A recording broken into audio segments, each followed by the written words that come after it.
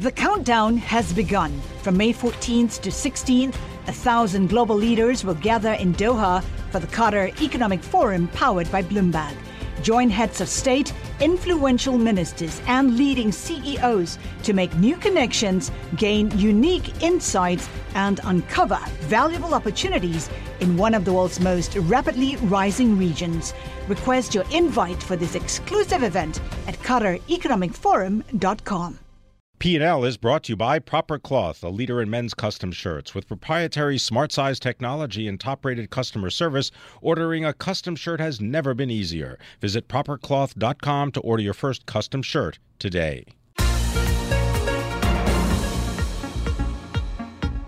Welcome to the Bloomberg P&L podcast. I'm Pim Fox, along with my co-host, Lisa Abramowitz. Each day, we bring you the most important, noteworthy, and useful interviews for you and your money, whether you're at the grocery store or the trading floor. Find the Bloomberg P&L podcast on iTunes, SoundCloud, and at Bloomberg.com.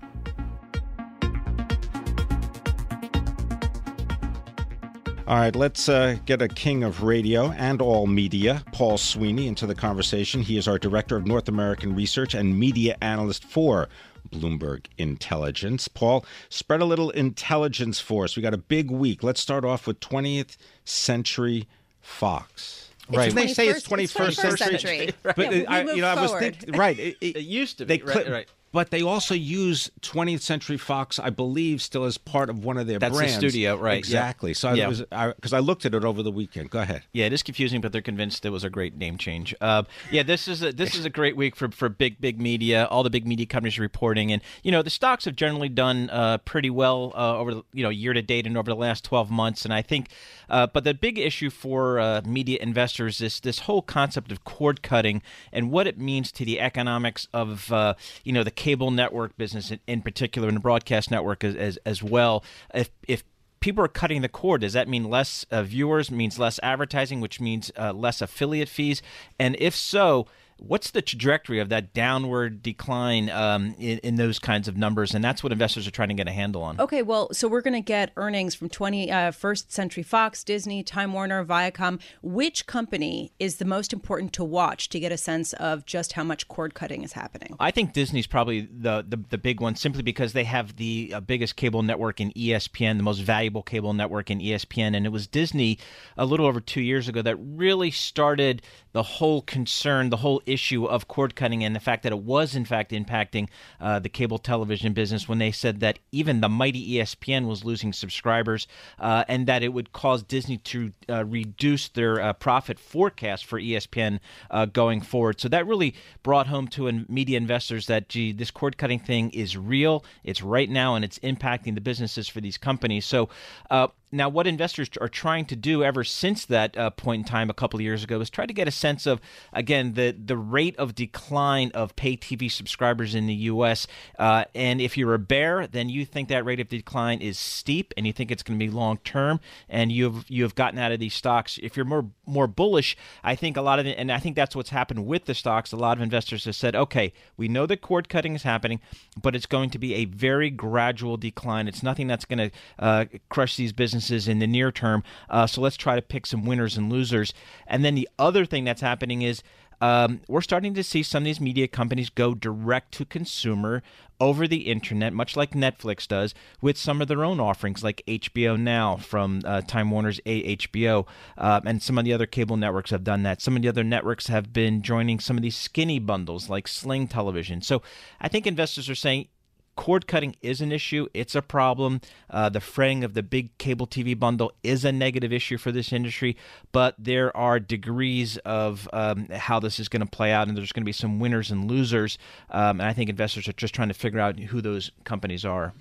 Is 21st Century Fox a winner? I'm looking at the stock here. This was a $24 stock in September. We're now over 31. We're going to get the results. Super Bowl coverage. Do they have all the pieces to make this work? Yeah, it's funny. 21st Century Fox owning the Fox network, very happy this morning after the overtime game last night. A lot more advertising inventory to sell at very high prices, so they love the fact that it was the first Super Bowl to go with the overtime. But generally speaking, I think most Fox investors feel pretty good about the story because the company has a lot of international exposure. They're one of the biggest companies in terms of international exposure with their pay TV business globally in India and Asia and all through Europe. And the bullish case there is that the pay TV industry outside of the U.S. is more of a growth story than it is in the U.S. The U.S., it's a mature business, susceptible to cord cutting. In other parts of the world, it's still a growth business. And Fox, along with Discovery Communications, are the two companies that are probably best exposed to the global growth of pay television. You know, last night when I was watching the Super Bowl with my 7-year-old son, he said to me, these advertisements, they are all so dramatic. He said, do they actually work? Right. And I'm wondering, you know, at a time when more eyeballs are on the internet than on a particular channel, is there some kind of evaluation of how much these ads work, and are they less willing to pay, the advertisers less willing to pay premium fees for displaying their ads? Yeah, the global advertising business is about a $650 billion a year business. It grows about 3 to 4 to 5% a year. Within that, internet advertising is clearly the big growth story. It's growing at about 15% per year. So share of advertising globally over the last 10 years has dramatically shifted from traditional media to digital media. You think about search, you think about Google, you think about social platforms like Facebook. Those are the platforms that are really getting the incremental ad dollars. That being said, though, and part of the reason they're getting the incremental ad dollars is that it's easier for them to prove to advertisers that your audience did click on this ad. We can prove to you who it was and that they actually saw the ad and so on and so forth. So some of the metrics around proving the effectiveness of advertising a little bit better for digital advertising. However, as we saw with the Super Bowl last night, you put a big audience together on television and advertisers will line up to pay $5 million for a 30-second spot. So the real challenge for the traditional media is to be able to, again, continue to aggregate big audiences, and big is different today than it was 30 years ago. But aggregate big audiences and advertisers will show up with ad dollars. So the television business is still performing very well relative to the internet. Two reasons. One, it's video, and number two, it's still big audiences aggregated. I just keep thinking of the sunk costs that exist in, let's say, the television and broadcast distribution markets and the cable markets, as opposed to the internet-based systems that Facebook is able to take advantage of, right? Yeah, exactly. I mean, they're piggybacking. I kind of wonder at what point does someone play hardball with Facebook and said, you're not going to have anything to write about unless you recognize that we're providing that content. Well, yeah, Facebook, Mark Zuckerberg just recently in the last 1 or 2 quarters has really changed how he's positioning the company, both to just to the world in general. He's calling it a video-first company, a video-centric company. He recognizes that the fastest-growing advertising stream on the internet is online video, and so he is positioning his company, pivoting his company there. So is Snapchat, a company that's about to go public, really focusing on video.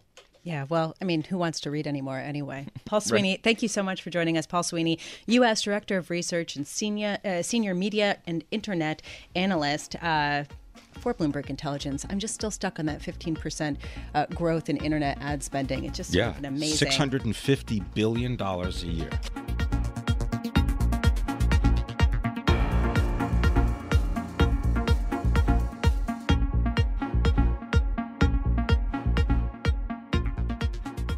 Now, I'd like to learn a little bit more about Chipotle Mexican Grill because the shares, Lisa Abramowitz, are down a little bit more than, let's say, 5.5%, depending upon whether you're looking at the open today or the close on Friday. Why? Well, it was a cover story in Barron's, and I just got to ask our next guest, Scott Rothbard, President, Founder, Lakeview Asset Management, also professor of finance at Seton Hall University's Stillman School of Business. Scott Rothbard, CMG, what's the future for Chipotle? The future for Chipotle is that it needs to seriously take a step back and reevaluate its business model.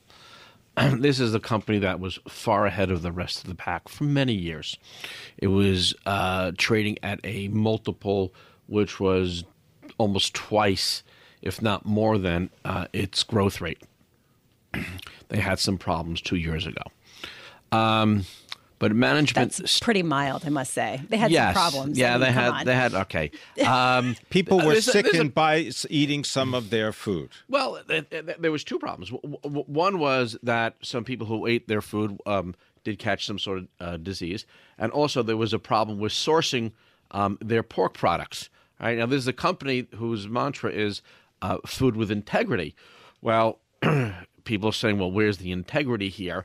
And so it's been on a decline.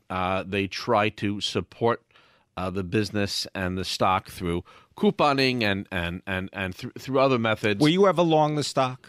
I was long the stock years ago. Okay, yes. and you rode the wave. Rode the wave, right? Yes. Okay, now I went short a few weeks ago. You went short the stock.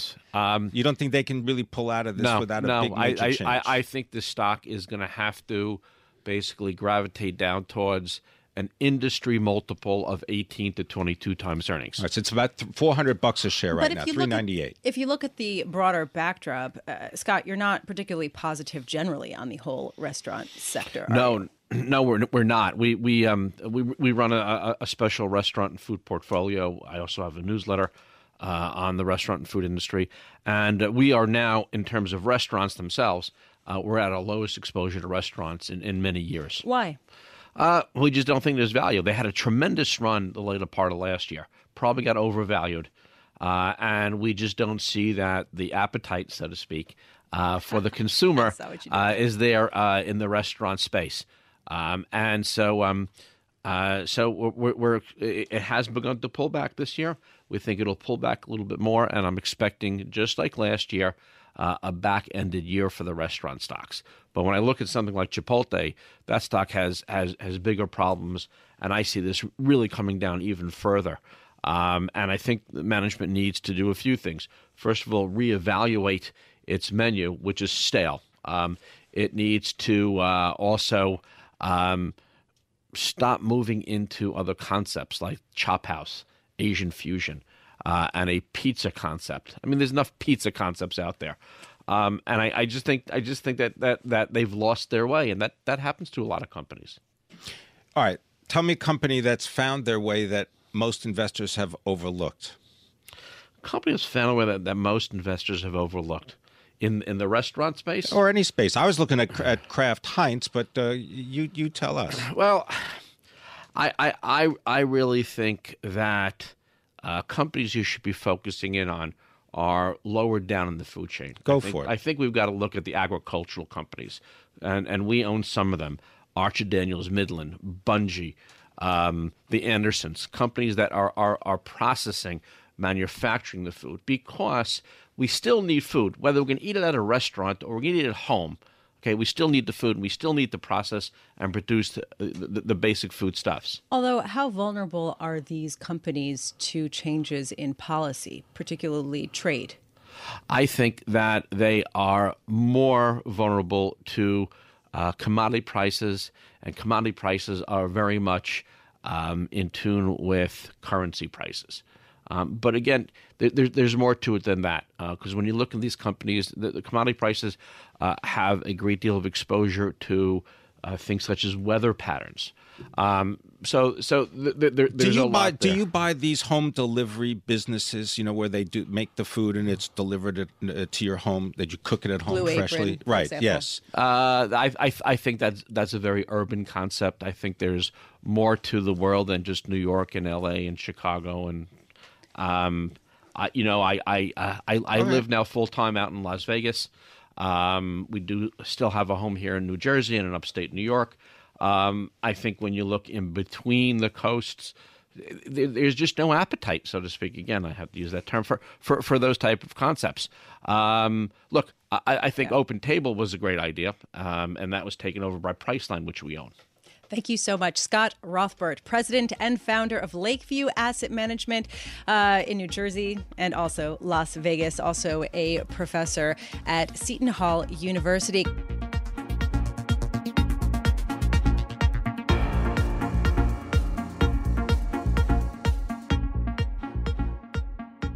P&L is brought to you by Proper Cloth, a leader in men's custom shirts. At propercloth.com, ordering custom shirts has never been easier. Create your custom shirt size by answering 10 easy questions. Select from over 500 fabrics to suit your personal taste. Shirts start from $85 and are delivered in just 2 weeks. With Proper Cloth's perfect fit guarantee, remakes are completely free, and expert staff are standing by to help. For premium quality, perfect fitting shirts, visit propercloth.com. Custom shirts made smarter.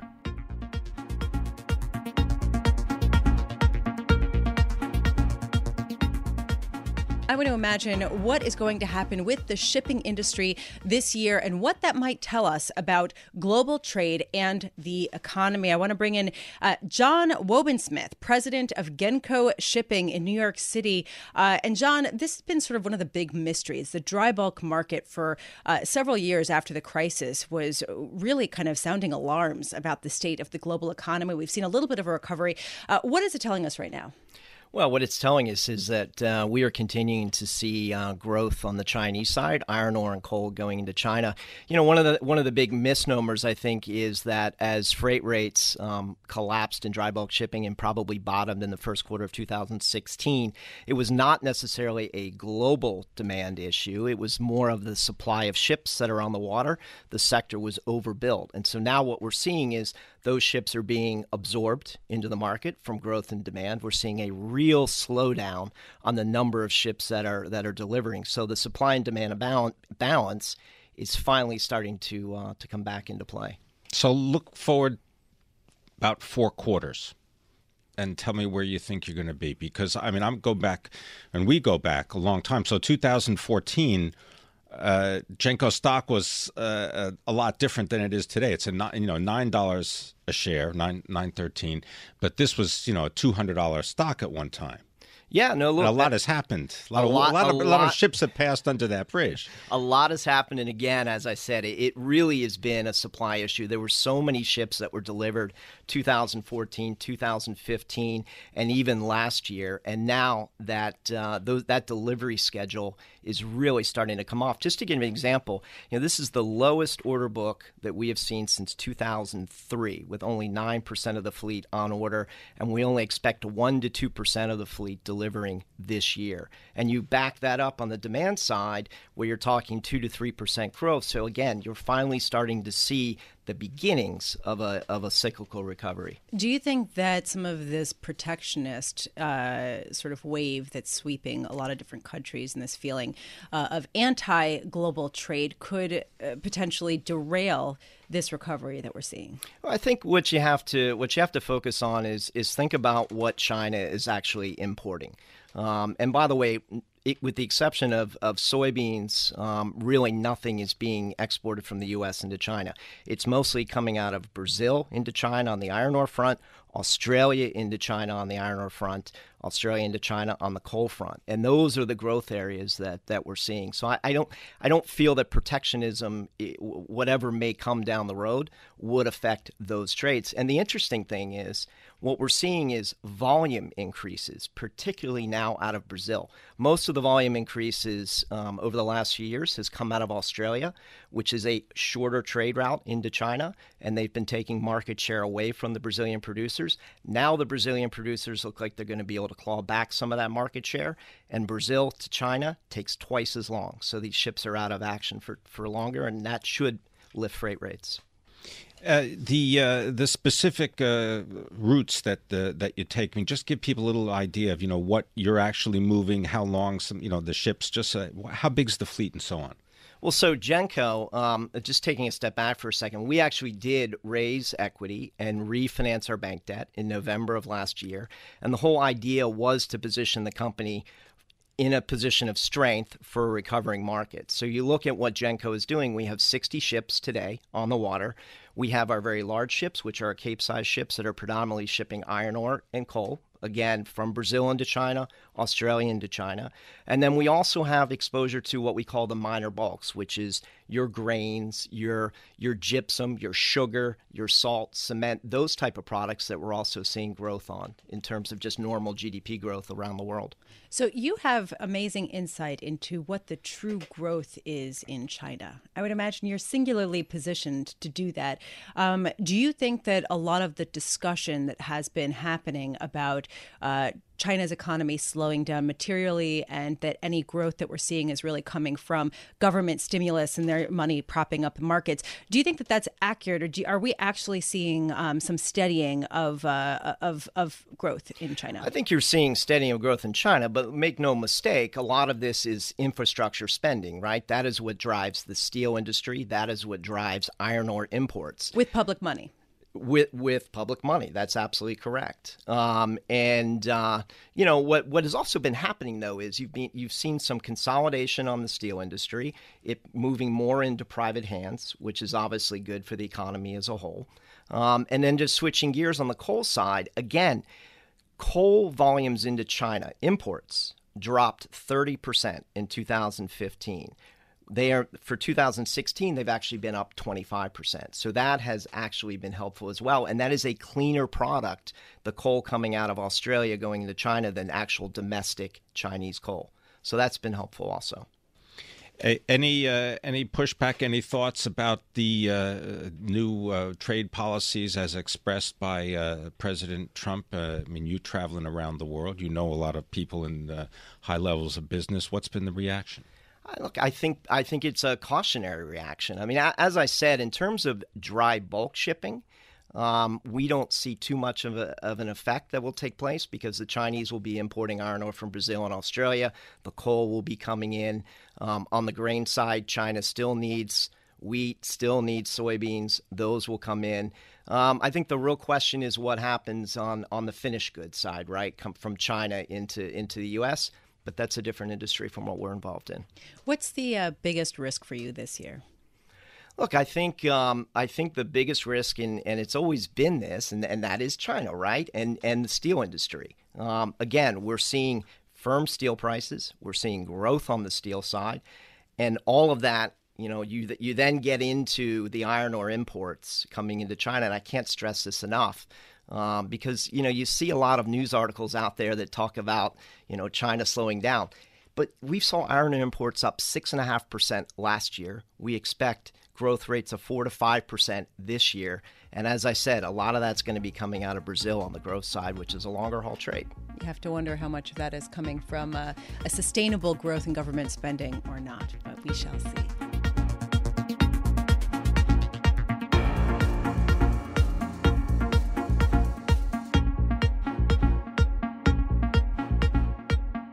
U.S. banks, particularly the six biggest, could return more than $100 billion in capital to investors through share buybacks and other measures as a result of the removal of some of the Dodd-Frank provisions. I want to bring in Charles Peabody, Managing Director and Research Analyst at Compass Point Research and Trading in New York City, to get a sense of how realistic it is that shareholders will see this kind of incredible capital redistribution back to them.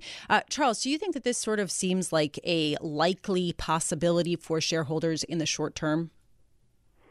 In the short term, no.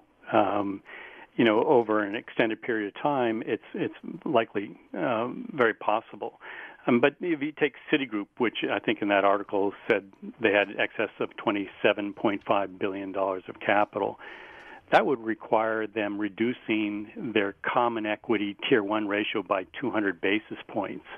And I don't think the regulators view the company as that less complex today to allow that. Even if there is some kind of overhaul of Dodd-Frank? Even if there is some overhaul. I mean, a 200 basis point reduction in their common equity Tier 1 capital ratio would get you that $27 billion. That's a lot of capital decline. And again, I don't know what the assumptions are behind this, but there seems to be an assumption that the world is a steady state, positive place, and therefore earnings grow and capital grows. Well, we saw in the fourth quarter that capital was actually destroyed at both Citigroup and Bank of America because of higher rates.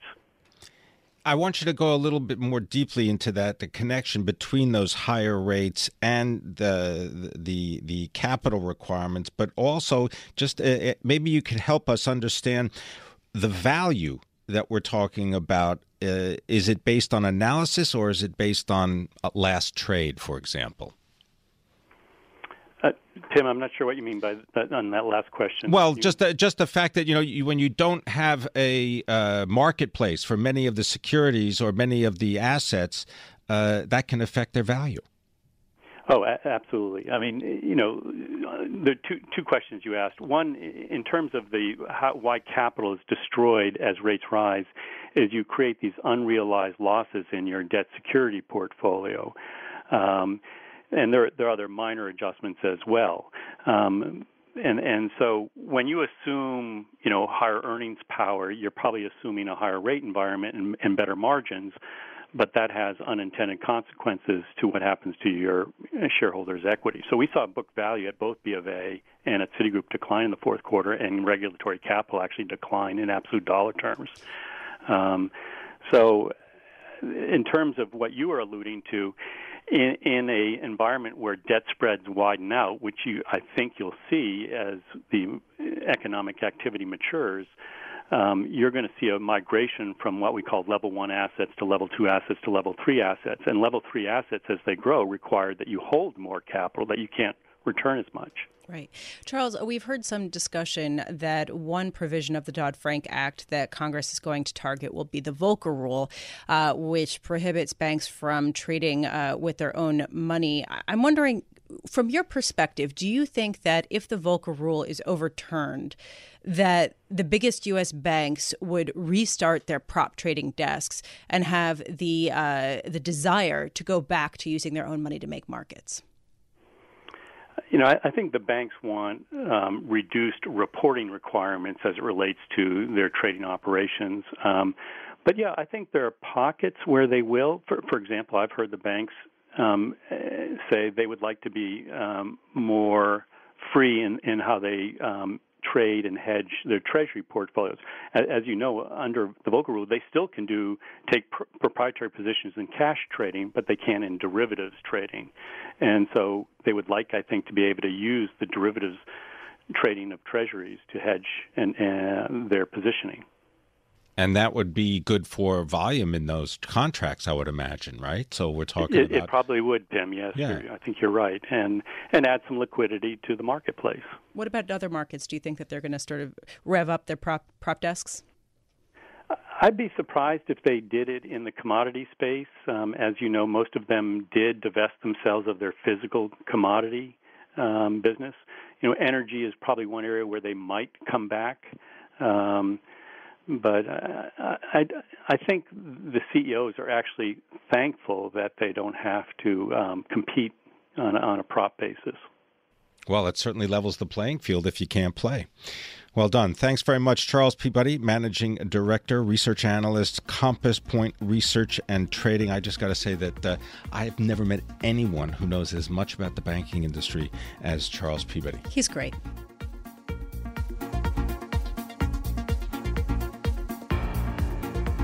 Thanks for listening to the Bloomberg P&L podcast. You can subscribe and listen to interviews at iTunes, SoundCloud, or whatever podcast platform you prefer. I'm Pim Fox. I'm out there on Twitter at Pim Fox. I'm out there on Twitter at Lisa Abramowitz1. Before the podcast, you can always catch us worldwide on Bloomberg Radio.